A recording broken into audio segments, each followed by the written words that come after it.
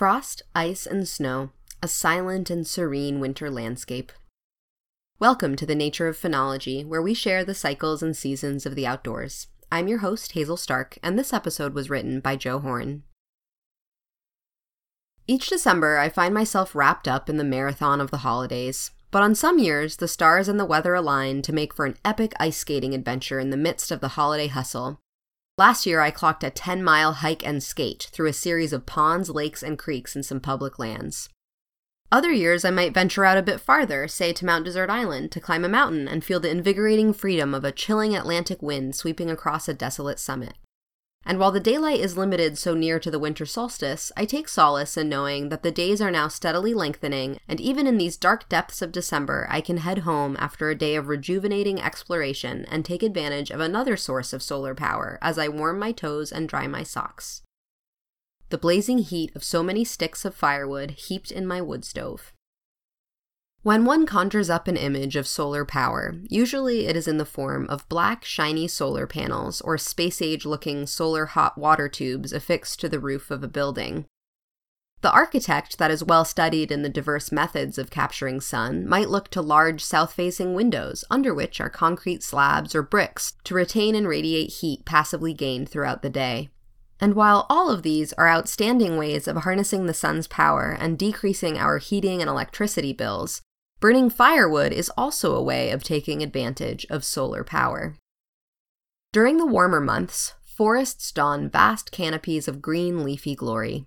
These leaves absorb sunlight and use that energy to convert carbon dioxide and water into simple sugars, which they can use immediately or store for longer term as more complex carbohydrates such as fibers and starches, making wood. When they break down or metabolize these sugars or starches, the physical act of breaking the bonds that hold them together releases energy to fuel growth and reproduction. If a tree were to suddenly die, fungus and bacteria would instead break down these chemical bonds by decomposing the tree, and they would benefit from this solar-based energy. Similarly, the woodcutter carefully stacking cords of firewood for winter is actually stacking solar energy that has been converted into the chemical bonds holding the wood together. When she burns her firewood, these logs are oxidized, causing those chemical bonds to sever, thus releasing the flickering light and radiant heat of a wood fire. So in many ways, firewood is nothing more than an organic battery, but instead of electrical energy, we get light and heat in the form of fire.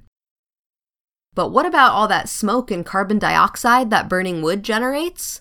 Well, for one, smoke is usually quite minimal in a modern high-efficiency stove burning well-cured wood. As for the carbon dioxide, firewood is considered a carbon-neutral fuel. For every bit of carbon dioxide that is released, the forests will take up those emissions by creating next year's firewood. This scheme works well so long as the amount of wood that one harvests and burns does not exceed the annual growth of the forest from which they harvest. Here in northern New England, most forests seem to put on approximately a half to 1 cord of wood per acre annually. The devil's advocate might cite the fact that fossil fuels like coal and oil all come one way or another from plant remains from vast swampy forests. While true, those deposits are from ancient forests. Those forest growth dynamics, let alone species, are nothing akin to what we have today. Plus, with all of those fuels taking so long to form, there is no way for the supply to rejuvenate at the same rate that we use it.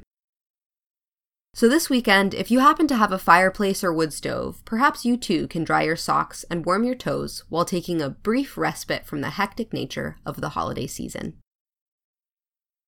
You can download this episode and find a link to the transcript, photos, information about podcasting, and more by visiting archives.weru.org. Have a nature question that you want us to answer in our show? Simply reach out to us. Theme music was by A Pileated Woodpecker, made available by the U.S. Fish and Wildlife Service. Thanks for listening, and please join us next week for another dive into the nature of phenology.